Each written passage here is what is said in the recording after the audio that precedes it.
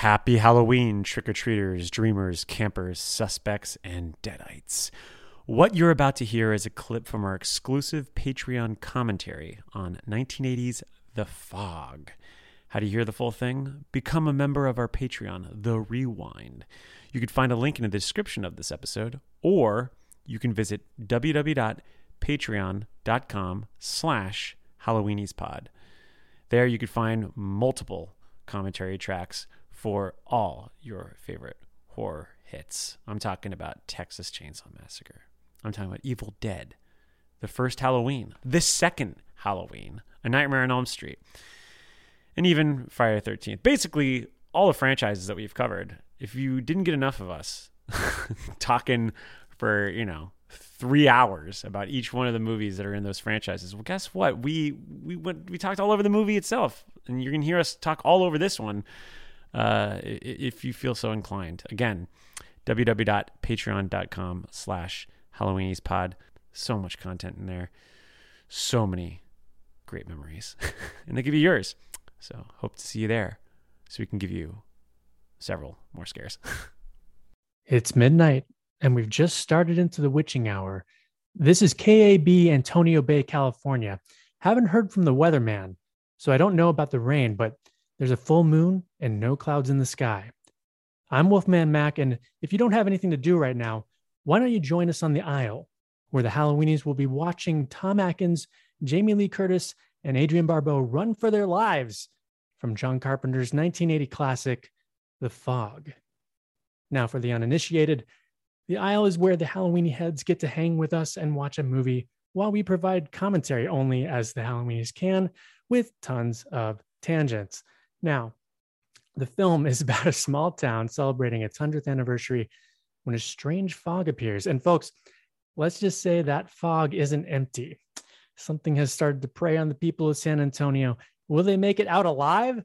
Probably not. But before we get into spoiler territory, I'm here with some of the residents of San Antonio. Now, as you introduce yourselves, please tell us what the fog means to you. And if you were in fact going to cast someone to play Fog, who would that be and why? I'm going to throw it over to my brother, Justin. Hey, this is Justin Buck Flower Gerber. And what was the question? Who would play the Fog? Who would play the Fog in your version of the Fog? And instead of when the first time you saw it, I just like, what does the Fog mean to you as in horror? Oh, this is to me what Moneyball is. The movie Moneyball is to dramatic films. Like every time I see it, I like it more and more. There's a great 4K restoration that happened a few years ago that a few of us saw at the Music Box Theater, and it looks incredible. The atmosphere has not been lost at all. And this was something I think when I was younger, though, it still doesn't match up for me to Halloween, Assault on Precinct 13 and The Thing, which are still like the holy trifecta for me for John Carpenter movies, but it's still really good. It's easily in my top 10. I mean, it could even be my top 5, honestly. It's something that you don't really get from horror these days. To pull my prerequisite, Old Man Yells at Cloud. It's just a very patient movie.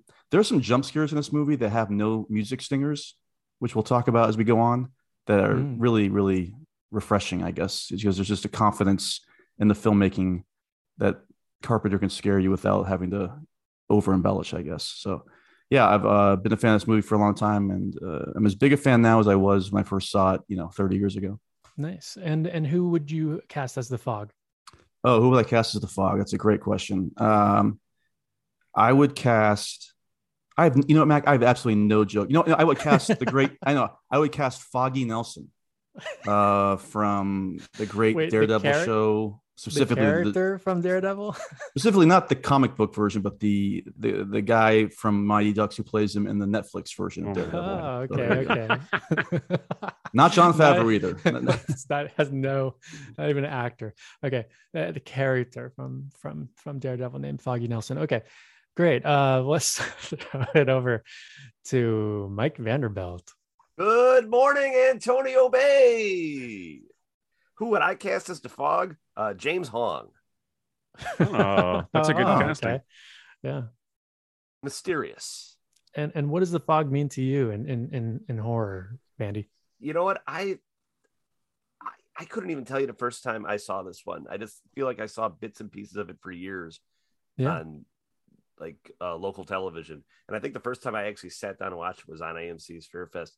You know, it's a good one. It's a spooky ghost story, but I've talked about my favorite Carpenters, which are Assault on Precinct 13, Halloween, his Elvis movie, and Big Trouble in Little China. So this is it would be probably towards the bottom, but that's a pretty good run as a filmmaker. So something's got to come in last, right? And this isn't last. This is no Ward. That's for sure. Say. I was like, what are you? I saw this right below Ghosts of the hell off Mars. this episode. Yeah, right. Matt? Those are the damned. The Ghosts of Mars. Yeah. Vampires. Something's got to come in the middle, I suppose. All right. Well, I'm glad you're on representing the middle, because I feel like the rest of us have this at the top or close to the top. Speaking of the rest of us, wait, who would you cast as the Fog? Oh, you already said James Hong. Man, I am losing it this morning, and we're watching this at a brisk 11 a.m. here in Chicago. I'm so glad it's 11 a.m. But I'll tell you what, we're all really awake for this one. I'm going to pass it on over now to Mike Rothman. Hey, this is Michael Bennett Rothman. It's a reference to John Carpenter's beloved character from The Fog.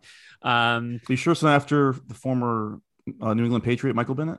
No, it's actually now it's related to the in joke that we have to a person that we know here in that used to live in Chicago. That's no longer here. Wow, that's a real deep cut. Real deep cut that only we're going into The Fog with this bit. We can name names. No, but let me take us out of The Fog for a second, because it's actually fitting that we're doing this commentary so close to The Changeling, because when I think of bedtime movies, movies that I've just been putting on all throughout the pandemic and even just right before that too, there are three that come to mind. One was The Changeling, which I've watched so many times on Shudder. Look, if there's a data sheet on Shudder that says how many people have streamed the movies on there and based on their accounts, I guarantee you I'm on the top for The Changeling, which is probably I'm not joking, probably up to 300 something times now, because I just put it on when I can't sleep at night and I fall asleep.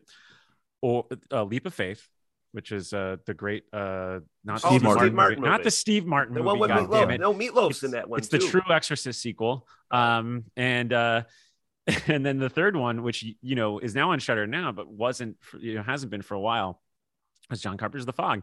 Growing up, I wasn't crazy about this movie. My dad was a huge fan, and he's always was a big fan of Carpenter, and this was up there. I think he loves this one, Starman, and I want to say Assault are his three favorites. And so he would always, he loved having this one on, and I remember it being on an old VHS tape that we had, and I wish I had it still, because I imagine like the aesthetic would just look great with like the grainy video VHS and all. But I've really come to love it though, and I think a lot of it just comes into what Justin was saying, in that it's a very left of the dial type of horror movie, especially nowadays, because it isn't really.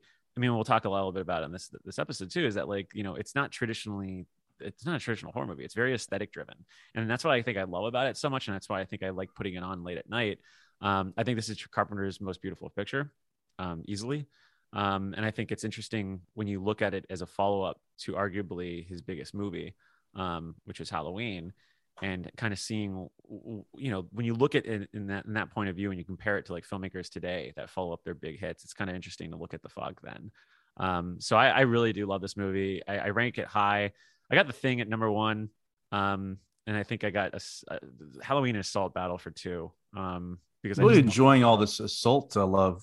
I just love Assault in Precinct 13. It's great. God damn it, that's a good movie. But I think I would slot this somewhere in the top 5, maybe 5. I think it definitely has its flaws, but like I said, I just think it's such a fucking gorgeous movie, and I can't wait to talk about it. So yeah, we just recently ranked our Carpenter flicks, didn't we, Mike? And I this has to be my top 5. I know it is. Oh, I would cast, but I don't want to break tradition here. I would cast The Fog. I have a cast. For it. The great George Burns, who played God. Fog. Oh, Fog. Yeah. Oh, Fog book 2. Oh, Oh, boy. Fog, Sorry, Mac. I you didn't mean to devil. intrude. No, but you're I fine. No. Yeah, for me, this is Wolfman Mac. This is Mac Gerber, brother to Justin. And this is great film. It's up there in my top Carpenter films and just my top horror films in general. Always listen to the soundtrack in October.